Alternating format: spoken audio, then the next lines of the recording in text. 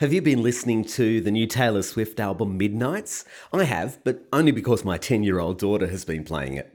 Well, maybe I've played it once or twice when she's not around. But what struck me is how honest Taylor Swift is on so many tracks, perhaps especially in her song Antihero.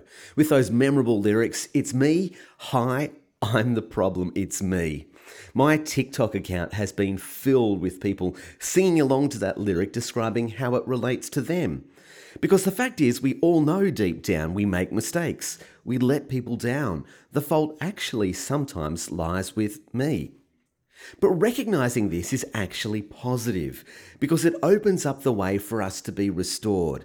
Ultimately, it's a lyric we need to say, or better still, pray to God.